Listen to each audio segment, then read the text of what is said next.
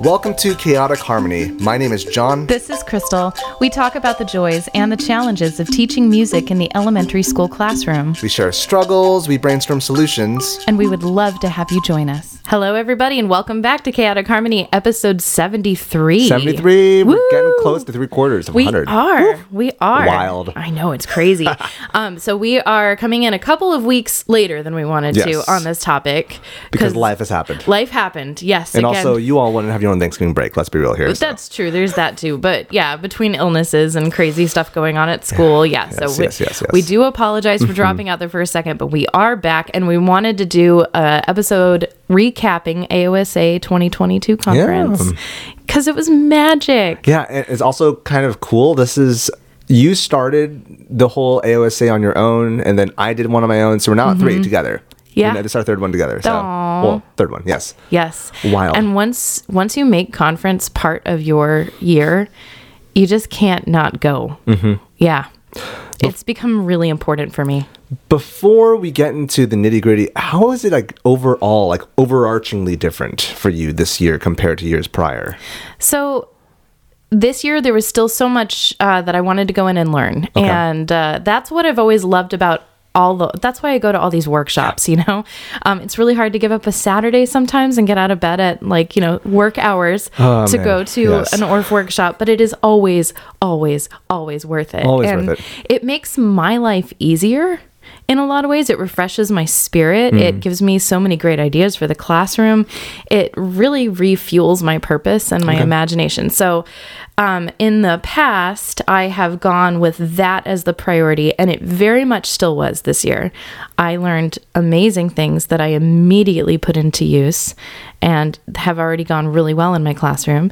But the most important thing to me this year was, I had to miss the conference the year before. After I say that you can't miss conference once it's part of the thing, but COVID. These are trying times, exactly. Yeah. Because of COVID, I couldn't go the year before, and I just needed to be hugged by my people. That felt so good.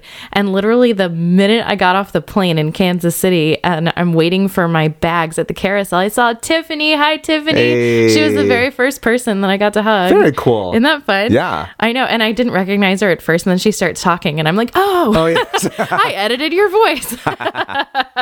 Right. Yeah. When someone's out of context. Right. That's the I thing. understand. Yeah. It's also funny whenever you get into an airport, and I had the inverse situation when I was leaving, because I left a little later because I wanted to hang out with a friend of mine in Kansas, and I got there and I saw two people from Chicago. Unfortunately, their plane was delayed. Yeah. They recognized me because I had an ukulele sticking out my backpack. So oh, you're one of us. Yep. So that's how you find your people. Exactly. Yeah. You look for the ukuleles and the recorders, and you're like, hello, or the music themed outfits. That's something true. Like that. Yes. If somebody's wearing Music Notes socks, then you know that they're on your team. It's an incredible experience to have hundreds of you land in one spot, and like waiting for the bus or at the airport or at the train station, like you just find people and you kind of slowly gather and all head in the same direction. Very much so. I felt like every time I turned around, I just ran straight into a hug, and I needed them. That's nice. That's cute. Yeah. It was awesome. I feel like similarly for me, for me, it was less of a direct application, but more these are great ideas, and I think for the entire year, I'm going to slowly sow them into my brain. But similar to you, I go to conference to be rejuvenated, to rethink my paradigms on how education should be, and how I'm teaching as an educator, and where I want the trajectory of education to go as a whole, and see where these masterful people are leading the direction towards the ORF process. But something that's been really different this year, I don't know why. I don't know. I've mentioned this to you a couple episodes before, but being an 8th year teacher, I still feel, I don't feel young, but I don't feel old. But now I'm finally at the table with a lot of these masterful teachers, just having conversations. And that was one of the best things for me. As much as I love hugs, for me, it was what was the embrace of conversation. There are so many And the best ones happen in the hallways or at lunch or dinner, outside of the session. Exactly. And just chatting about big topics and things that you couldn't talk about online. because online can get toxic or nuanced very quickly. Can be lost. And so I had some really hard but good talks with some friends, and it was just great to be embraced with words. How about that? We hold space for each other. Yes. That's what conference is. Yeah. And you're right, you cannot replicate that online. No. And so many of us going to largely digital workshops and things in the last couple of years, you forget how important it is to be looking at somebody face to face who really understands your life. Yeah. These are all people who have the same job that we do, and it's kind of a unique job. We're the only weirdo in the school that does what we do.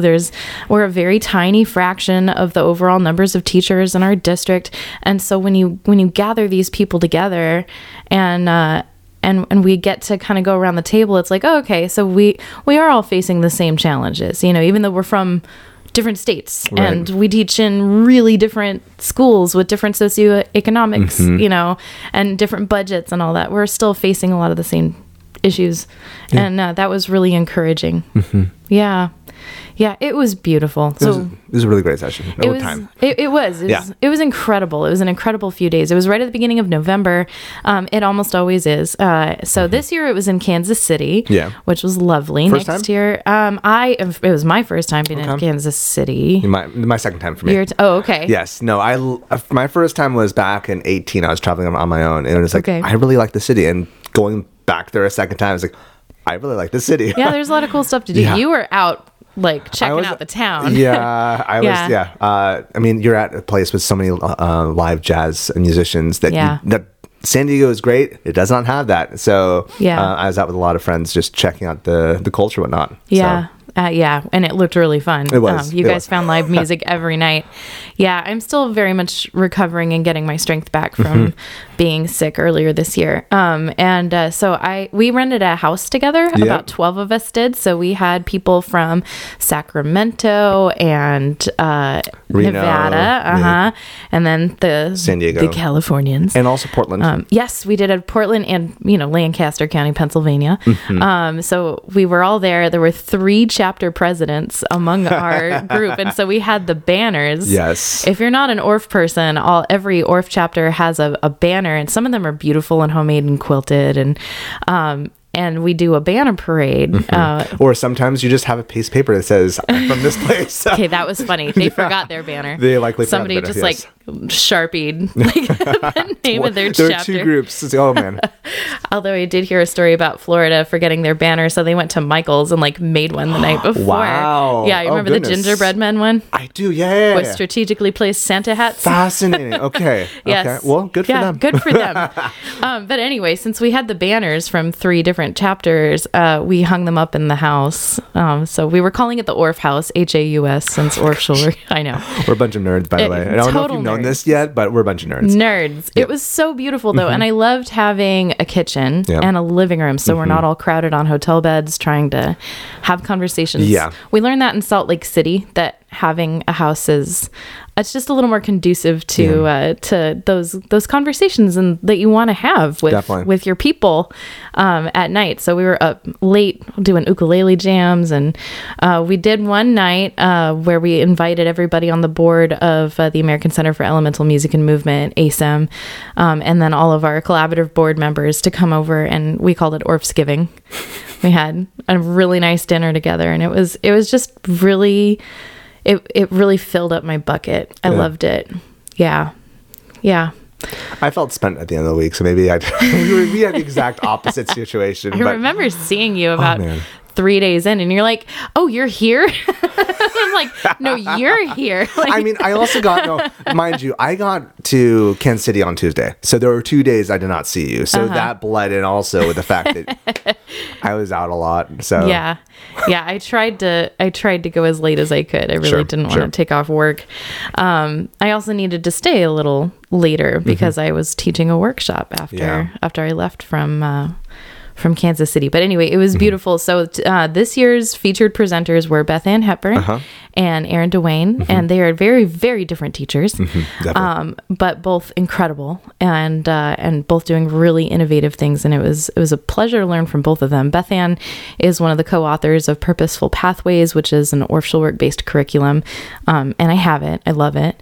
And then Aaron Dwayne he's a teacher who really goes for a lot more incorporating modern music and dance and tap in his work, and he has the coolest ideas. So yeah, it was a privilege to learn for them. But I wanted to go to the student performers. Oh gosh. So every year we get to see kids Yes. from the region where conference is being held perform, and oh my goodness, it was beautiful. Yeah. It kind of reinvigorates again, I go to conference to re-spark the paradigm where music is going towards and how I can be a part of that narrative. Yeah. And seeing kids just perform, like they were phenomenal. Yes. They were phenomenal. They were phenomenal. They did a theme from darkness to light. Yeah. And they did all songs from the volumes, from the Orff Schulwerk volumes, and it was movement and Orff instruments and singing, and it was really cool. They were so good. They were and it was also good to talk to their teachers and find out how much work went into that. So How much work went into it? they practiced a lot. So and that was an audition group, and it was Yeah, from makes sense. it was from across the district. So Yeah. it wasn't just one school. And they practiced, multiple times a week. They had to learn things on their own, and then they spent like hours, every Wednesday together putting all of that together. So it was a real commitment on their part. Definitely. And that's really impressive when it's elementary school kids. Yeah. Who were able to put together a performance that was that entertaining and just so well done. And it was amazing to hear the applause of all the teachers at the end. We gave them a standing ovation that just went on. Thundering applause. It was yeah. I loved watching their smiles. Like, when we first started clapping, like some of them were still holding it like in, like playing it cool. But then one by one, you saw them like just Crack. their whole faces just like light up. I loved it. Yeah. It was just rethinking that whole element. It's like, oh man, Yeah. this is what we do. It really reinforced for me that I want to do some sort of, audition group for the kids who really love it, with our whole district, to pull a couple of them and do a couple days. It would be great. It would be great. It's something that's been very important these past couple of years is we need to be more visible for advocacy. And so like showcasing the kids in this way, I know we have a paradigm of what good music is, but like just showing this to the parents, and even though their perception of what quote unquote good music is what they listen to on the radio, this is also important. This is also awesome. And these kids are making it. Why not show it to the parents and the admin as well? So it's been on my brain as well. That's what I love about the Orff process is, you do start with you start with an idea of where you're going to go, but you don't just put sheet music. You don't put any music in front of the kids. They feel it in their bodies, and you teach it to them by rote. Yeah. And then they add on to it. That's why I love it so much. I just feel like it's such a collaborative way to learn, and it's so based in what we know is good educational practice. We're not sitting in chairs. My room does not have chairs in it at all. It freaks people out when they first come in there, because we learn through body percussion, through chant, through they might be able to read some basic music by the time I'm done with them. They might have to go and learn what 16th notes look like in high school later. I'm not going to show them, but they can play alligator, or watermelon. Well, just going back to our earlier episode with Josh Southard, him saying like his son, like maybe he doesn't learn like all the details of notation, but once he goes in middle school, he once they teach him, oh, that's an eighth note. Oh, I already knew that in my body. I know how to apply that. Yes. Once you can feel it, then you can write it down. Yeah. Music literacy is not just one thing. That's right. And I spent so many years thinking that music was learning how to read sheet music. And because I was better at earing something, I wasn't as good of a musician. And so I'm just so grateful to have found this way to teach. That's like, no, we teach it by rote because you got to learn how to speak before you can read. Inversely, I don't know if I shared this on this podcast before. I have a friend of mine who was very much rooted in the conservatory approach, and he's trying to unlearn that because he does not know how to play music without music in front of him. That's just so sad. It is sad. It is sad. So we teach our kids from the very beginning, like here is the melody. It is a suggestion. Yeah. We're all going to play this together, but now what would you add to it? And then here's your tones that you can use. These are the notes that you can use as your musical building blocks. What would you do? And I think it's just so cool. What would you do? Yeah. Not what would Beethoven do? Not what would Mozart do? What would you? What would you do? You are the musician. You're What's the creator. your ideas? Yes. If my kids want to play a rhythm that's about tamales, that's what we do. Sure. Yeah. Yes. In fact, we did it last week. That's why it came into my head. Nice. So the student, anyway, back to conference. Thank you for going with us on this whole detour. Thank you for coming on our TED Talk. So we're going to recap our favorite sessions that we went to. There were so many. Yeah. Well, we both had the first session together. David Thaxton. We had to go see our Orff Dad. Yeah. Hi, Orff Dad. Hey, Orff Dad. Okay, so he just published a book through Sweet Pipes that is making tracks in Recorder. And it is a Recorder book that is all train themed. And it is so cool. And you just don't really believe that you can have over 100 recorders in a room and actually want to listen to them until you've heard it. There were a whole lot of music teachers in that session, and we sounded beautiful on those recorders. And he did this, and he was working on this when we were in our level 2. That's what I was going to mention. Yeah. So he did some of it with us, where he went down this, again, nerdy rabbit hole, and researched train whistles. And what chords they are. Yes. And so he wrote like the chords down for the different brands and what direction the trains are headed. And we played engineer. Basically, I got to be the engineer at one point where I pretended to pull the horn and everybody was playing their note on the recorder. You just pick one of like 6 and then we go toot and we all sounded like a train. It was so cool. Great. It was great. I remember when he was teaching this back in level 2, and I mentioned this to you, I think, during conference, the day right afterwards, like, it is fascinating because we were such Orff babies when we first were introduced it. And when I was learning, I was like, okay, this is cool. I don't know how I was trying to wrap my head around it as how can me as a former conservatory approach teacher teach this? And now entering in my 8th year, it's like, oh, yeah, that's how this works. This is how it works. Okay, now that I've given myself more time to see like how Orff works, watching the magic in front of me was like, this is cool. This makes sense. Great job, Dave. Yeah. He is an advocate of not teaching BAG first. So he starts with low E, as a lot of people do, because the idea is once you get your kids to produce that low E well, then the breath control, it is hard. And so the breath control just comes a lot more naturally for them. And so he does a lot in pentatonic. And so once he gets that, the E, the G, and the A, really, you can do a lot from there. Yeah. And so he had a couple of songs where we were playing those 3 notes, singing, doing some movement, and some people had the fipples on the side going. And that was me. I always loved doing that. It was really fun. Yeah. So anyway, his stuff is brilliant. You should check it out. One thing I really like, and I think this is something that I would love to delve into as another episode, but something that's been on my brain for a while is how do you get the students activated? And I love how Dave teaches. Dave doesn't like. Dave starts out, we're all sitting down, and he doesn't say a single word. And then he starts playing some, I don't even know. The Native American flute music? No. I'm thinking something music. Different. Like the whole samurai approach, like. Yeah. And he just starts waving his recorder around. It's like, what's this guy doing? Similar to how we were, when we were in our level 1. He just sits down, starts singing. We all of us have our books and pencils. What? What's this man doing? Yeah. And you're not taking notes right now. Put that down and come here. But he's not saying that. Right. Exactly. And so as someone who's a gamer, like level design is something that's vastly important. Like when you play Mario, you just, there's no instructions, but you know intuitively, I got to push something. So I move to the right.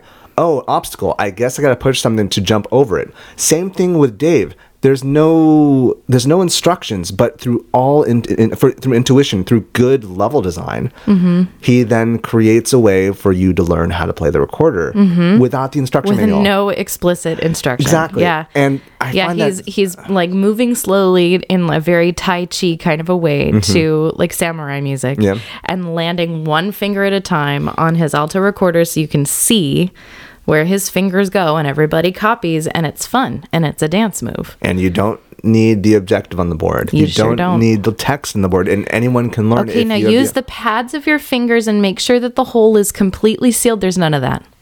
Yeah. Too much time. It's just sound effects. It's sound effects. And it's playing. visual. It's play. It's smart play. It's kind of like I mentioned this in last year's episode where I was talking about Russell Nadal, and for him, it's students need to create on their own. Our job is to create the guidelines for them to create. Right. And similarly, Dave created the guidelines for us to create. Because again, not just did we play the recorder well, we also made the music on our own. Yeah. With some guidance, but still. Right. There was improvisation worked into the lesson beautifully. So we all started out playing the same thing, but then it was like, okay, so here's the notes you can choose from. Here are some ideas for rhythms. You can use them, or maybe you want to change them for your own. And we started by improvising with our names. Yep. Yeah. And just put your name on the recorder, put it into a rhythm, then add some notes. And pretty soon we're all playing together. And because it's pentatonic, it sounds good. Yeah. I mean, it's rad. It's just so cool. Okay. So that was fun. You know what? I think the other big part of going to conference and being together with all these other music teachers is sometimes it's just nice to do this stuff and have it go well. You know what I'm saying? Like, wait, your lessons don't go perfectly like it would with adults? What? It's nice. I mean, sometimes we get those lessons where everything is flowing and beautiful and the kids are with you, but it feels so good when it does. But But, you know, often you face challenges and somebody has a meltdown, and it was very peaceful to learn all these things and have them go well. So that was nice too. So anyway, Dave, you're amazing. We love you. Crushed it. Yes. And then we didn't have anything together for a long period of time. I did not see John for days, even though we stayed in the same house. Did I sleep in the house? I mean, barely, maybe. I definitely did. So you said you went to Victor Lozada's. Oh, yes. Tell me about that. Second session. That was... What was the topic? That was such a special topic. His was on supporting linguistic diversity in the classroom. Tell me more. I will. It was... I mentioned about powerful sessions. The Inoue Sisters is still the most powerful session I've ever went to, but this was definitely up there. He's talked a lot about how do we teach music and how do we consider our students who are English is not their first language, which is always a topic at hand. But I mentioned this last. That's very much our life. Yes, very yes. Yeah. Let me backpedal for a bit. I also mentioned another frustration I had last year at Salt Lake City. Sorry, I wasn't Salt Lake City. It was South Carolina. Was that a lot of people had a lot of really big topics, but it was just so much information shoved in your brain, and like there's no way I could process that. But when Victor taught, an eighth of his lesson was, or maybe a quarter of his lesson, he decided he was going to teach it all in Spanish. I've taken Spanish before, several times. Since I was in first grade, I've had Spanish in my education. I wouldn't consider myself fluent, but I understand Spanish enough to where I can pull cognates, I can understand by hearing. Speaking is a little more difficult. And he intentionally went... not fast, but he went at a normal speed. But for as me, as someone who is not a who is a Spanish language learner, let's flip the paradigm there. Like, it was really fast, and I could not catch on. But what he did do was, through his expressionism, he praised us whenever we did something right. He would constantly praise us, and that at least helped us feel a little more centered. And it also just brought a sense of empathy towards our students who are in a English only essentially classroom, and how do they feel? I remember also I had a coworker. She's no longer at Casillas, but we did red carpet assemblies every. I don't know if you do something similar to it, just like award ceremonies. Just to, I gotcha. We call it red carpet, just to pull the red carpet out and make them feel fancy. Yeah. The teachers used to have to speak a handful of words about the student. my teacher, Miss Arabia, she decided to speak on behalf of a student who English was a second language, and she decided to speak it all in Spanish. And then she said, if you felt a little bit confused, that's how she feels every day. And again, bringing it back to the sense of empathy. And so after Victor taught in that fashion, we broke down, we talked about what our thoughts were. And he argues that the language that we use is important for us to try to see students beyond just their limitations. He talked about, I've never heard of this, but apparently the LEP is something that's often used, limited English proficient. We use that as a measure. Oh, do you? Okay, Yeah. I know we use ELL as okay, English language learner, but like there's the tier. He goes from words you probably shouldn't use to words that are okay, but they're better ones. To his focus is, why don't we just call them emergent bilingual? Yeah. Why don't we just, instead of focusing... It's a lot more respectful, I think. It is way more respectful because, first off... The language around it has always really bothered me. It is bothersome because, first off, it's English-centric when America's official language is nothing. Yeah, we don't have one. So, right. Which is good, by the way. I want to emphasize. And so instead of us using the limitations of a student as the measure of their worth, why not just call them for what they are? They are emergent bilingual, right? As we should be. Yeah. As we, but and so it was a really great session. I was just really moved. It was like, this is a lot of great stuff. I will have to look over these notes once again several times, and rethink how do I teach my my classroom? How do I cater to the strengths of my students instead of just seeing the quote unquote weaknesses, or rather, should I say, how they don't fit into my current paradigm? Yep. And so it was just a powerful session. And so I talked to him. I was thankful. And hopefully we can reach out to him, see if we can have him join part of it. Actually, all these people we're going to talk to, we'll talk about. It would be great to have them on Chaotic Harmony. Yes, or if you guys are listening and you have somebody whose voice needs to be heard, we definitely want to talk to them. Yeah, that's so great. I'm now jealous that I missed that one. Well, I want to talk about Rob Amgen. Go for it, yeah. So I got to go to his session, and it was like boom, boom, boom, boom, boom. Like it was like he fire hosed us. And he opened. What was this on? Well, it was called From Process to Product, and so it was just 4 rapid fire Orff Schulwerk lessons. They were all based on pieces from the volumes, but they were silly. One of them was on a book that he loves called Too Much Noise, about an old man whose house is too noisy. So he goes to the wise man of the neighborhood who tells him to get all these barn animals basically until his whole house is full of animals. Then he's like, you told me this would fix my problem. And the guy's like, well, sell them all. And he does. And then he's very happy with his quiet house. But he put it to an Orff melody, and it was lovely. He had 4 boxes at the front of the room, and he put the topics in them, and then he had people choose a box.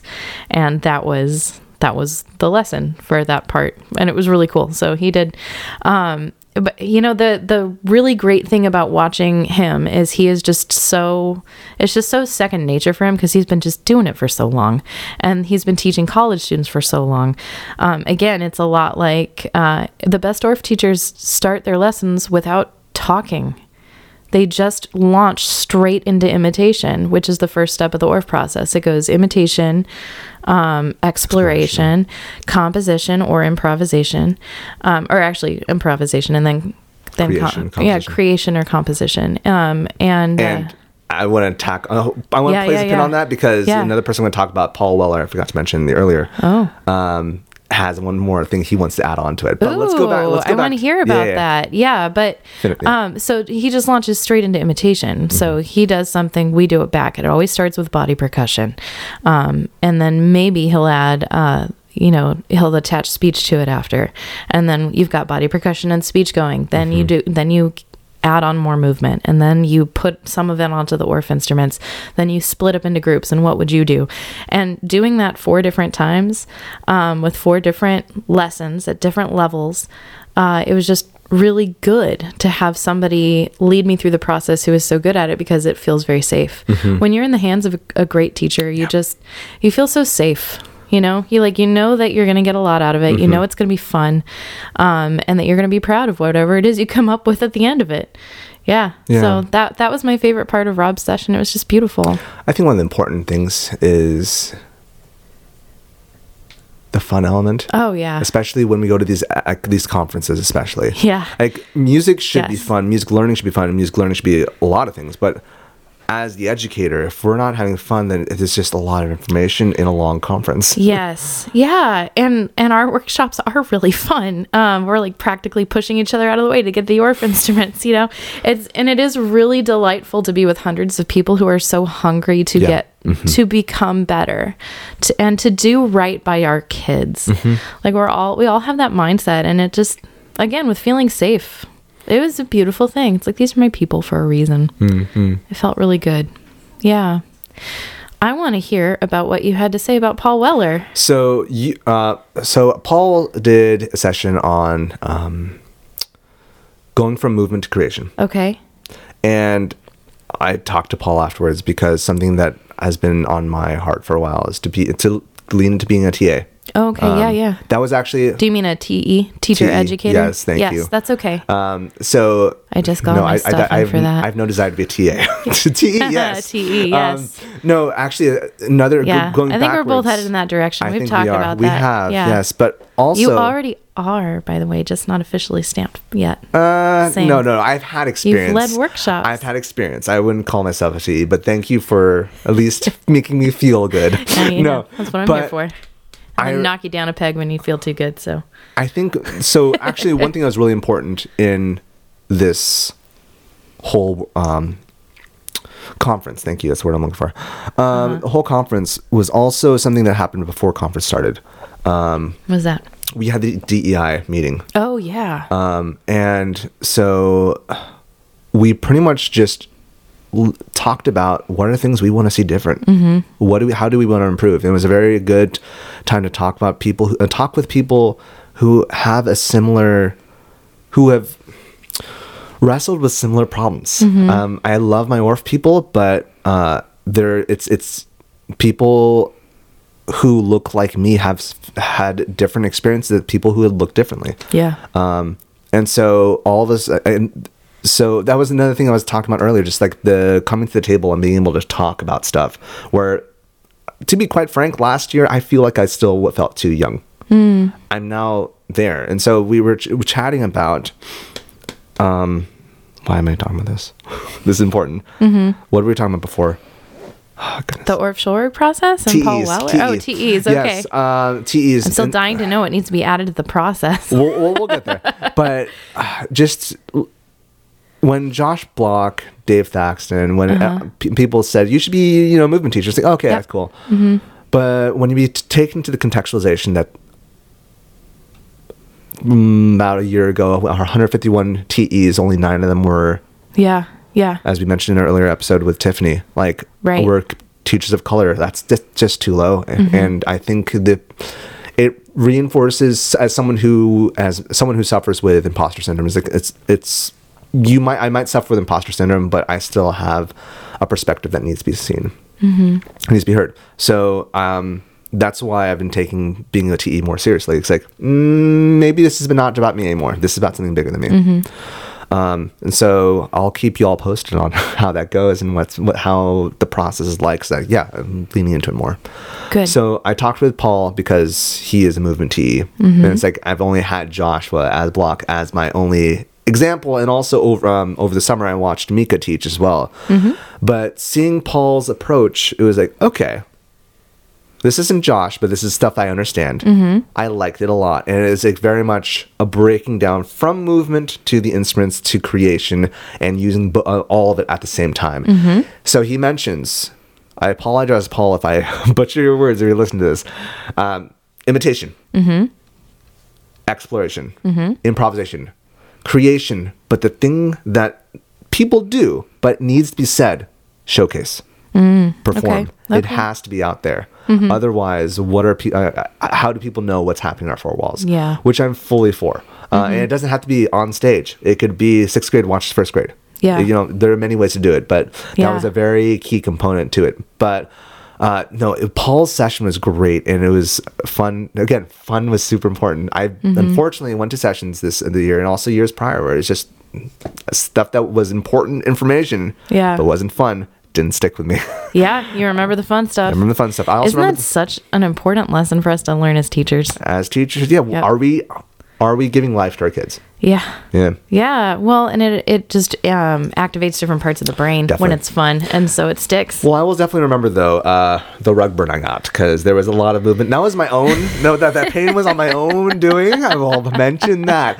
But it was a lot of fun. Just rethink how movement can be utilized in the contextualization of a full ensemble. Yeah, But not just limited to copy movement, shadow, but really create on your own. Yes. And some of the limits. So I mentioned earlier about creating limitations for students to create. He had his own limitations as well for us to create with our body, but the limitations were wide, and so we were able to create. What does a swirl feel like and such, and from there on, how does that feel like on the barred instruments, and then from there on, how does that feel like in a whole ensemble Because piece? that's the point of movement in the ORF process is it's musical articulation. Yes, and I have issue with that because I do think movement, as Dan Nelson mentioned, like movement, Right, it is music. Movement is music, Yeah. and like I feel like movement serving for the sake of the auditory art is a disservice. Sure. It's all hard to balance. I don't know. well, it's all feeding into the goal of having a person who has aesthetic valuing. Like you understand how to move and play aesthetically. I'm with you as long as they're at the same level, and I feel like at the moment a lot of teachers don't treat it that way. Okay. A lot of teachers treat it as it's movement is subservient to creating good auditory music. Which makes sense with music teachers because Yeah. we're not dance teachers. But we are teaching kids how to be artists in I general. get it. Yeah. No, So I'm with you. Yeah, I get it. Yeah. I consider myself a dancer. I grew up doing that. But yeah, I Yeah, hear what you're yeah. saying. Yeah. It's also funny to see how different people approach movement. This is nothing to do with Paul, but as someone who is working in that, like, oh, that looks like 80% of them, they look very Disney. It's like what's the vocabulary that they were taught? And for me, I did not dance at all growing up. A lot of my movements based off of Taekwondo. So like I remember when I was sharing That makes a lot of sense. Yeah, exactly. A lot of my movement is very form based, and but that's what I bring to the table. It's just funny to see everyone's vocabulary is very much a Disney vocabulary, and it's like, well, how do we? Or how many little girls take ballet like I did, That too, Yeah. yes. But yeah, but how do we expand the vocabulary? And so Sure. that's something that has been in my mind as someone Ooh. who is trying to introduce I'm excited kids. to see where that goes. We shall see. Let that little seedling sprout. I'm going to talk about Matthew's dance route. Go for it. Hey, buddy. Hey. It was so good. Oh, Expound. it was so good. So Matthew led a folk dance session that, again, he started without saying anything at all, except going up to somebody and taking their hand and saying, hello. Hello. And then he reached over and shook the other hand. Hello again. Hello again. And then they walked that way. And that was the promenade. And then they let go. And then he's making all these sound effects. Do, do, do, do, do, do, do, do, do. Goes up to another person. Hello. Hello again. And then they promenade for a little while until there were a lot of people in there. Like how many? 20 plus, 30 plus? Oh my God. It had to be like 150. Woo! It was a huge Oh, room. you're talking about the after sessions. No, it was a session. It was 150? a massive session. Yeah, I could be completely wrong, but I'm numbers and me, I don't know. It's okay. It Also, felt like yeah. a lot of people though. It felt like it had to be over 100 of us. It was a huge room, and he got all of us following him in a line, with our partners, whoever it was we ended up with, and taught a folk dance, but then put it to like 7 different songs. So it was the same thing, but the articulation was different. The tempo was different. It was really cool. It was real. And so that's what I've taught my kids. And teaching my 3rd graders how to do folk dance has so far been a disaster until I started out doing what he did. Okay. With the hello again, and then do, because they had to concentrate. And then he taught us how to do-si-do, which is a really hard move Yep. for kids because you have to like go past the partner and have your back to them to get around them. That is next to impossible to teach. What I like to do is do a football approach. Okay, so Just you take tackle. two X's. No. That's what happens in my room. This is still a joke, but like, the whole, all right, on the board, we got two X's here, and we're going to go around the halfback, and we're going. No, I'm you know what he guessing did? Matthew was much more playful. No, what he did was he goes like that with every step till he's all the way around the person, and then he gets these done. He's like, oh, that was hard, but we did it. I wish I was there. It was man. so cute. It was hilarious. Okay. Yeah, and then he had a great activity at the end where he gave us a box, and you either got a cube or a sphere, and they were clear acrylic, and they were filled with things, and you had to create a dance inspired by the things in your box. Oh, It was really cool. that's cool. Yeah. Yeah, so thanks, Matthew, for helping me get my third graders to dance this year. I really appreciate that. And for getting the grunts on this podcast. Oh. Oh, yeah, I know. I did have a little girl tell me that it sounded like we were all pooping. I'm like, well, Sometimes I don't know what to say. I don't know to say the bad that, one. But yeah. I was like, well, we're not. Moving on. You know what? As long as you don't poop here, I think we're good. See, that would have been funnier, but I didn't think of that's that in the moment. I had to take a little bit for that one. Oh, man. Yeah, I had nothing for that one. Yeah. Also, sometimes funny can go wrong. Like, I remember one time. That's true, too, I was- depending on the group. Yeah, like Yeah. I was doing like my first year I was teaching singing above the head, whatnot. It's like, and I think I utilized, because I didn't want to do the whole pulling a string from your head as if like that would be really traumatic. So instead, just as you push down, just imagine you're having a good poop, and everyone laughed for a bit, and then we moved on, except for one kid, Of course. who would not stop laughing, and it's like I lost him. Yep. All right, Yep. everyone, moment of silence for this kid. He will never forget that He lesson, won't though. forget though. Nope. Yeah, so that was the folk dance one that I loved. You had a couple more you wanted to talk Yeah, about. though I'm sorry, I'm still stuck on Paul's session. Not so much Paul, but it's ahead. more so what we were talking about earlier about Disney. Because I went to another session which was not actually something that I cared for. I'm not going to mention so much about it, but one thing was talked about was like there is we're talking about guidelines, giving guidelines for students to make good movement. And I agree with the root of it, but actually kind of coining, or rather hearkening back to Darlene's episode. Darlene mentioning, but what is good from whose paradigm, from whose perspective? And so this teacher was trying to state, these are the first good movements you should start with. And I don't disagree with it, but why limit it to just those? And if you do that, then you are just going to create, once again, a bunch of Disney clones. There's a lot of different options out there that are not white. Just plain bluntly, there's like a lot of non-traditional approaches that are still good movement options to teach kids. Why not utilize those? Yeah. So That are still very engaging for audiences. Yeah. I just had a total flashback to my student teaching life at Lincoln High School with me teaching choreography to a Glee song, and this girl just like leaning back in her chair with her feet kicked up going, oh my God, white people. I'm like guilty as charged. You look at me. But it did inspire me to have them choreograph the next song. Fair, yeah. So my second one I wanted to talk about, I went to Brandy's session. She had two sessions. I only went to the one on I forget what it was called, but it was focused on the banjo. And Cool. I liked it a lot because the banjo was the main piece of narrative that sewed the entire thing together. She talked a lot about race, talked a lot about cultural identity, talking a lot about instrument identity also. The banjo we think of as a bluegrass white instrument when it really was black. Yeah. For a long time. And Right. through minstrels, that's when it kind of shifted around.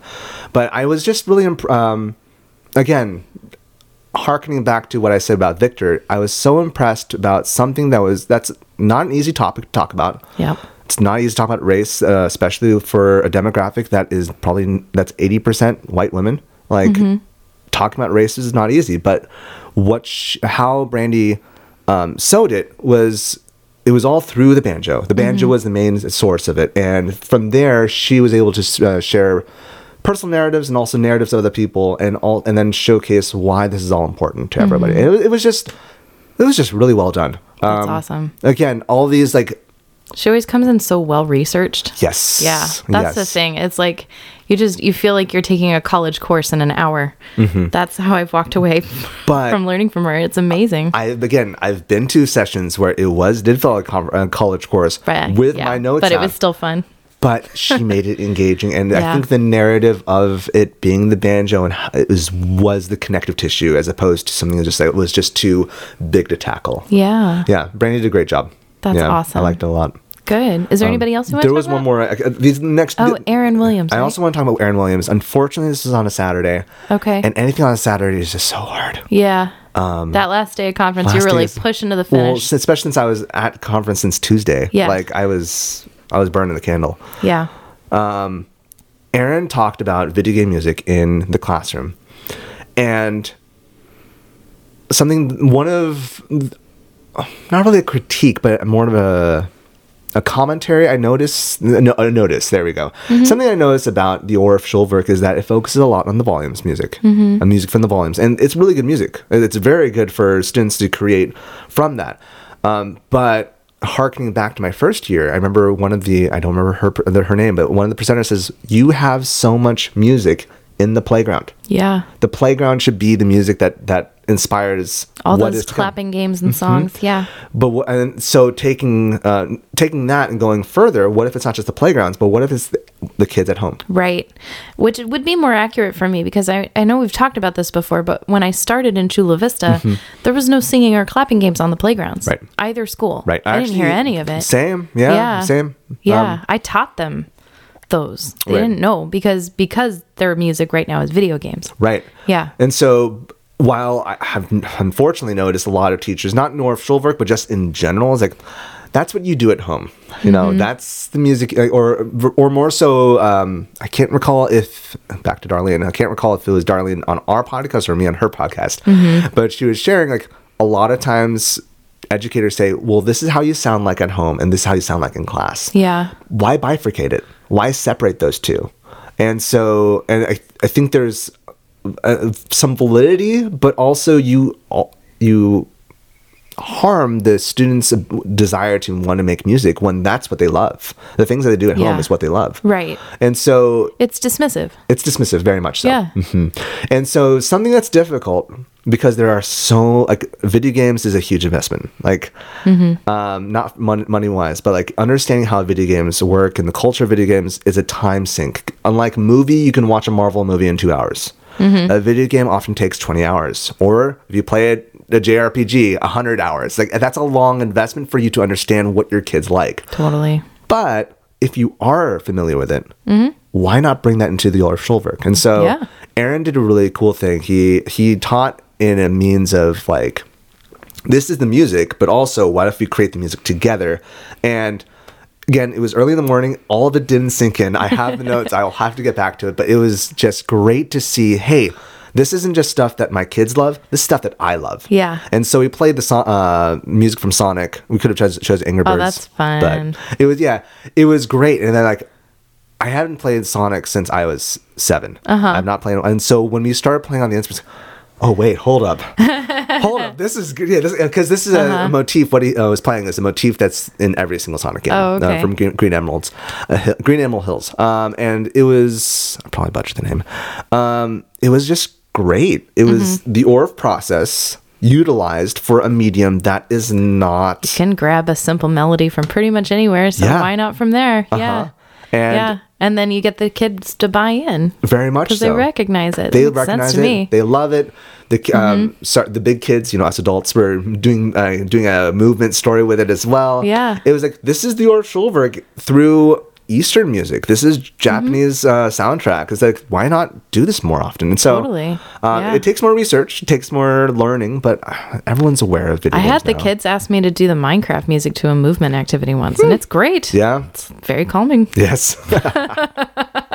So I wish I had talked to Aaron afterwards. I loved his energy was also just so infectious. It was great. It was like there were so many tech problems happening, but he rolled with it nonetheless. Got to. Yeah. Yeah. Well, there were lots of jokes about Dave rolling up with a whole bag of dongles. Did you see it? No. He had like Wait. He had he'd packed it so that like no matter what they had in that conference room, his technology was gonna work. Right. He had like 9 of them, but dongles. There were lots of dongle jokes. I won't get into it. All right. Or you could. I know. I'm good. We were going to end with Drew's session because we both attended that and it was beautiful. Drew's session. So his was on bridges. Yeah, he talked about the Bridge of Avignon in France, and it was lovely. And I think that's a piece that everyone knows it in the Orff Schulwerk, but how he approached it was just again, it was like Brandy. It was just sewn. It was sewn. It was beautifully. It was seamless. Yeah. Just from beginning to end. There was it was delightful. Yeah. Yeah. I felt like I just spent the whole hour grinning like like a crazy person. I was just so happy. Yeah. It was just we were playing the whole time. Yeah, it started off with movement. He had a picture of the actual bridge. And so he had points on the bridge that we would get to in the song and be like, okay, so now I want you to move like you have to say hello to all these people. So you're going to say bonjour. And so we're going to walk through the room and you say bonjour, what was it, 5 times or something like that? Bonjour, yes. bonjour, bonjour, bonjour, bonjour, bonjour. 6 times. So you pick 6 different people to say hello to. And then we changed it. Now pretend like you're doing different things with them. Maybe you're meeting them at a party and you're clinking your glass, or maybe you're seeing someone that you know across the street and you're waving hello, or maybe you come up with something completely different. So how are you going to say hello? I don't know. It was just amazing. My favorite part was when he tricked us into playing the song on the instruments. He's like, okay, now play this little clip of it, and here's 4 beats, and you play it like this. Okay, now here's 4 more beats. Can you play it like this? And he mixed them up completely out of order. And then now I wonder what would happen if you put them together like this, and this, and then all of a sudden we played the whole song. We're like, whoa. See, that's as I go back to it, it's good level design. Yeah. It's like what is your eye? Where was your mind being attracted to? Yeah. You're not seeing the big picture yet, but your eye is being attracted to this. You go this direction, and then eventually, as you spiral through the entire map of the lesson, it's like, oh wait, I just climbed up a mountain somewhere. Yeah. And you see, and at the very end, you see the landscape before you. Like, yep, but this is good level design. Did it all through baby steps. Yeah. One thing that really I laughed inside, and I might have laughed actually outside as well. He did something, I forget what it was. It was with the 1s and the 5s. But it was like the directional as far as how we move our bodies. And then it ended up being the 1s and the 5s for the chordal structures. Of course. Damn it, Drew. Yeah. So, it was, again, I am just always impressed watching my friends who just paint. It's really a painting. It really is a painting of how you teach a lesson. Right. Yeah. So, yep. I don't know. Watching great teachers and so many different types of great teachers doing what they're really, really good at. And that mastery is very hard won. It was an incredible thing. What's something that you would like for future conferences? Maybe building off of something that you liked for this one or years prior, or something that you wish was different. I have said this over and over again. I think I told everybody at conference that would listen to me, that conference needs to be 10 times bigger than it is. People need to get to it. I mean, it is such an important experience, and it needs to be filling up the buckets of more teachers. And it's not the fault of the planning committee. Like, I think we need to get the word out, because it is just a soul-filling experience. It has made me a better teacher, and it has become a non-negotiable week in my year where I need to be there. Yeah. That's the biggest thing to me. Just more of the already amazing thing. I'm with you there. Do you have something that you were thinking of when you asked the question? It's funny you say that, because it's a different side of the same coin. Okay. There needs to be more visibility. Yeah. I talked about this during the concert. This should be streamed.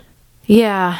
I was breaking rules and taking pictures on my cell phone and stuff. We're not supposed to do that. Right. But I did it in all my friends' sessions because I knew that they'd be okay with it. Yeah, I knew they'd be okay with it because I'm trying to help people see how amazing it is. Exactly. Yeah. And I the rules are there for safety. Yeah.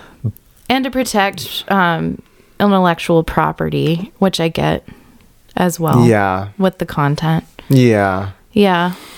I have my thoughts. And also, But you don't want people on their phones in a session. That's you true want as well. them to engage with the content. But unless you can see the beautiful things happening at these conferences, you don't know how important it is to be there. Or even go back. It doesn't have to be the sessions. It could just be the opener. Yeah. Showcasing those kids. If only I knew a videographer who was a really good storyteller.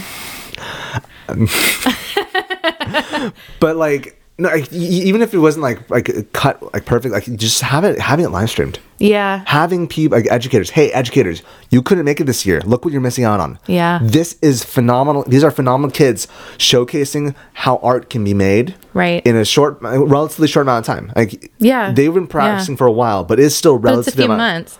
That's Yeah. still short for what they pumped You see out. the kids, you see the teachers, you see the teachers who come hungry to learn. Yeah. And just like all of that compounding together, it's some good energy. Okay, can we talk about the banquet for a second? You want to talk about good energy? That was fun. That was fun. That was fun. So the highlight for me of conference every year is the banquet because, you know, we've spent 4 days with our head brains just being stuffed as full as they can possibly be of new ideas. We've been fire hosed that whole time with big ideas. And then we get a night and we all call it Orf Prom, or we get to dress up and have a nice dinner together. Or dress down. Yes, some of us wore unicorn onesies. I came with a tie. I was classy, okay? You want to judge me? I was classy. John got a lot of attention. Yeah. I mean, hey, if people can dress up the way they want to, why not dress the way? Like, so, no, I was like, every single year after my first year, I need to do this. And last year, I didn't have the guts to do it. This year's like, you know what? Forget it. Bring it Let's on. do it. Why not? Let's do it. You looked great. I had fun. It was a fun party. And I have to give major props to the banquet. Yeah, well, yes. The banquet organizing committee. Well done. Just the centerpieces were all movement props. So they were glow sticks and scarves and bubbles. And it was amazing because we were all wearing the lights and waving the glow sticks and playing with the scarves. And, right. Yeah, it was incredible. But yeah, the band. The band is the MVP of this entire conference. Really? Or at least the banquet. Yeah. So in years past, sometimes the live event band gets up there and we're a bunch of musicians. So, you know, we're not the easiest crowd. And also, you've just never seen anything like 400 teachers, like music and movement teachers, like on a dance floor. As soon as the band starts playing, the table's empty and it is crowded over there, and it's amazing and it's good stuff. And I think we freaked out some of the bands in years past. They're like, whoa. This is a lot. Yeah, we're like doing folk dancing to it, right? And or geometric digression. Right. It's like, what is going on here? Yeah.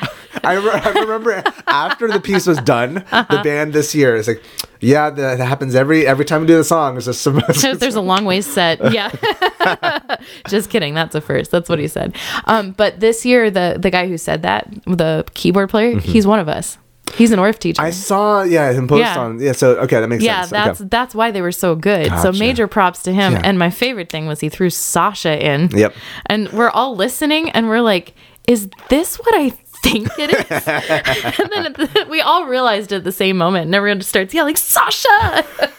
And then our senior president, Sasha, was like, they're singing It's my song. I know, it was so great.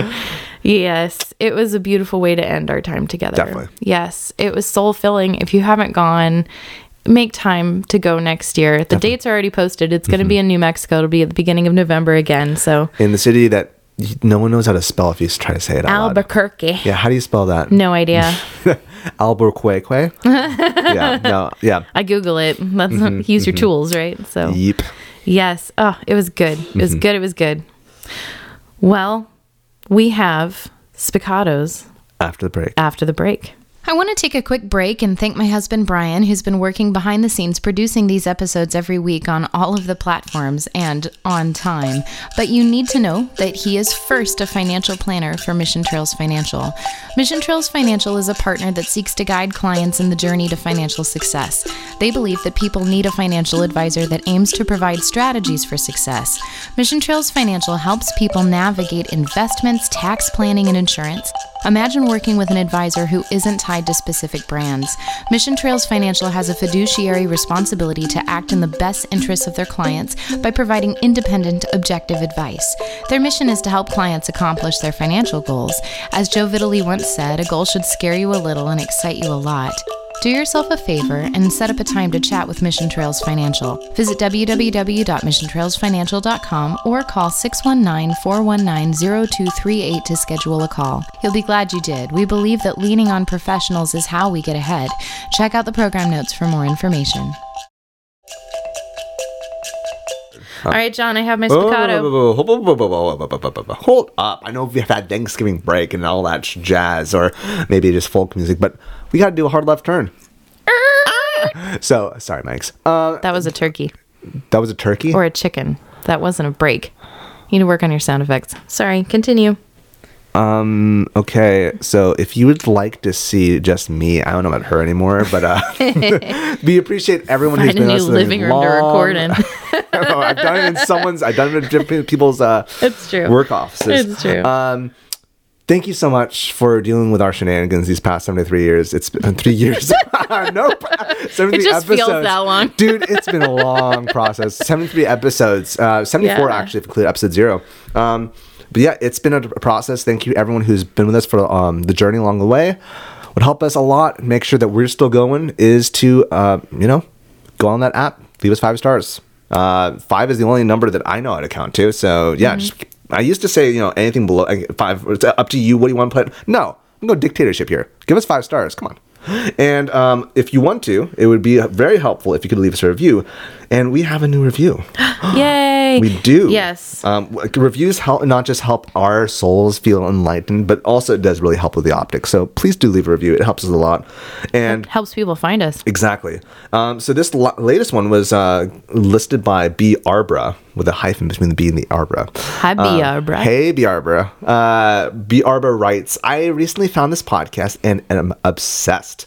Chaotic Harmony has encouraged me to join AOSA. Ah, yeah. Woo! And I will begin to pursue my ORF certification as soon as possible. Hey! Yes. Get it, girl. The hosts have such authentic conversation. They spark my creativity to push my music program to the next level. B. Arbra, thank you so much. That's so kind. Yeah. And reach out. Also, B. Arbra, reach out to us as you can. Anyone can on social media. We're on at all the platforms at CH Classroom. So if you want to message us there, just reach out. Maybe you'd love to have you chat out. So chat with. Chat something. Words are hard. Words are hard. Also, whether or not you are on YouTube, go to YouTube. Mm-hmm. Make sure you like and subscribe. Helps us keep these lights on. And also what helps us keep these lights on, we now have a Patreon. So go to patreon.com/CHClassroom. We have a lot of things to offer to those who want to give us, drop a buck to us. So check it out. And $5. $5, $10. And up. Yeah. Yep. No, $5 and up. Yeah. There's some glitch right now. It says 1 or 3. Don't do that. Don't do that. Yeah. Just like 5 stars, $5. Yep. So, let's go to Spiccato. What do we got? Okay, I'm allowed to do Spiccato now? You are allowed. I give you the grace to pursue it. Okay, so my Spiccato this week are clothespins. I have these teeny tiny ones. These are tiny clothespins. These are an inch. An inch, yeah. But I figure they could be representative. You could do clothespins of any size, and you can get tiny clothespins, or you could get gigantic clothespins, or you could get normal ones. Ooh. They do sell them at the dollar store. Okay, they're very cheap. How many for? I think ours. I think I just bought a pack of 20. Okay. Yeah. Because I use them for Christmas decorations. What I'm thinking right now is non-Western notation. Okay. Maybe you have string. So iconic notation? So iconic notation works. Okay. Yeah, I'm just saying not... Yeah, so... no quarter notes and eighth notes. Exactly. Gotcha. So using this to signify where... what notes are being played or what the pitches are. Okay. And then find a different way to do rhythm. But So clip a string? Clip on a string. and then play what's written. And then that represents Music. cool. Music. That's fun. I've done similar things before in the classroom where I have the kids hang up whatever it is that we did. I used it. There's a book called Polar Bear's Underwear that our Orf dad taught us a song to. Poor, poor polar bear, he forgot his underwear. He didn't. They're white and he's white bear, so he just forgot that he was wearing Dumb them. bear. I know. But we all made really funny pairs of underwear and we clipped them to the clothesline, and then that was the music. Cute, so cute. yeah, so the similar idea. I've also used them. I love making creatures with them with that as their mouths. They make really great alligators. Yeah. Yeah. Oh wait, hold up. Using with our powers combined with Josh Southard, we could do a stop motion thing with alligators. That would be fun. Ooh, that would be fun. Yeah, you could turn it into animation. These are actually magnetic. Oh yeah, clips they are- do have metal on it. So Yeah, and so you could use a. I really like using oil collecting trays. You know, like you put under cars. Yeah. They make great magnet boards if you're looking for a cheap alternative. I had one when I taught at the Catholic school, and I was on a cart, and so I just had my oil tray on my cart, and then I had a magnet board. So that was really helpful. Yeah. So I think that's what I would do. What would you do, dear would you do? listener? Let us know. With clothespins. I am curious. Cool. All right. Are we ready for a round? Round of the week. Round of the week. Element. Okay. And since this is the AOSA conference recap, we have to do Viva la Musica. We gotta do Viva la Musica. Yeah. So actually, we have not done this song since episode 0, which is Yeah. wild. So, shall we? We shall. Viva, viva la musica. Viva, viva la musica. Viva la musica. Viva, viva la musica. Viva, viva la musica. Viva, viva la musica. Viva la musica. Something that was really special about this year's AOSA related to Viva la Musica. At the end of every opener, we do end off with Viva la Musica, which is always Yeah, the great. opening ceremony. But at the end of Banquet, were you there? I had to go. You had to go. That's right. I didn't feel good. That's right. Yeah. So I think it was Pierre. Was it? I forget who it was. I think it was Pierre. He comes on stage. He goes on stage. We're all about to head out. Tom. Is it Tom Pierre? Pierre. Yeah, it's Tom Yeah. Pierre. Yeah. I think it was Tom Pierre. I love him. I'm pretty sure it was Tom Pierre. Okay. Okay. He jumps on stage, and he starts singing the Viva la Musica. And then we all just out of what we thought was best, we just get into this big ring and we all just start singing. He then splits us up into 3 groups, as we did with the ending of the opening ceremony. And this is a perfect tying of the knot. I love that. It was beautiful. It was great. After a spanking band, and then ending off with such a memorable note. It was good. That's good. wonderful. Yeah. Oh, So. y'all be there next time or be square. Seriously. Yeah. But Crystal, if people want to reach out to you, where can they reach out to you? I'll talk to you. You can find me on Instagram at Mrs.Pridmore. You can find me on Twitter at Finny Vappa. You can find me at crystalpridmore.com. Cool. And you can find me at Mr. Seligman on all the socials, on Instagram, Twitter. Also, I just jumped onto Hive because Twitter is a hot mess right now. It's a hot mess. Wait, really? What? Why? Well, Oh, I'll bet you could be verified Carl Orff. no.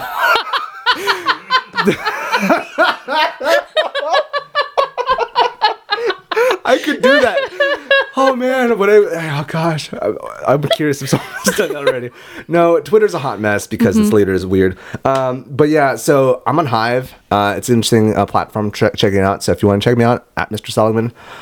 You can also reach us at CH Classroom on all the socials, be it Twitter, be it Facebook. We're also, our YouTube is now at CH-class.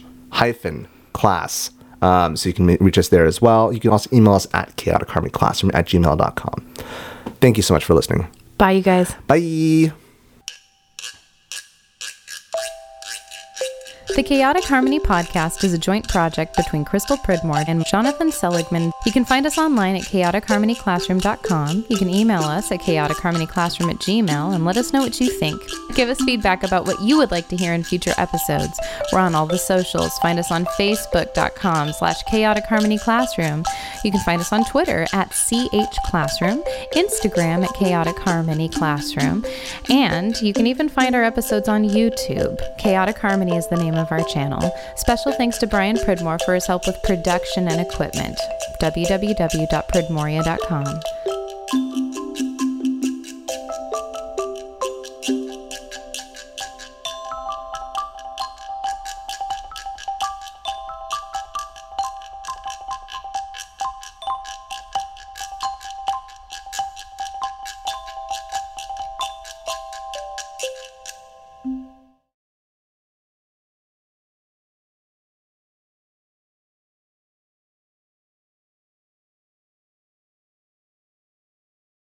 I would like an Arnold Palmer at the Omelet Parlor. Okay. I would like an Arnold Palmer at the Omelet Parlor.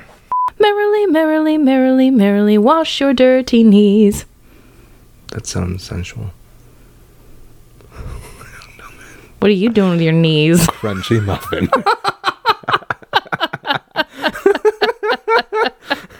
The itsy bitsy spider, he burned his little.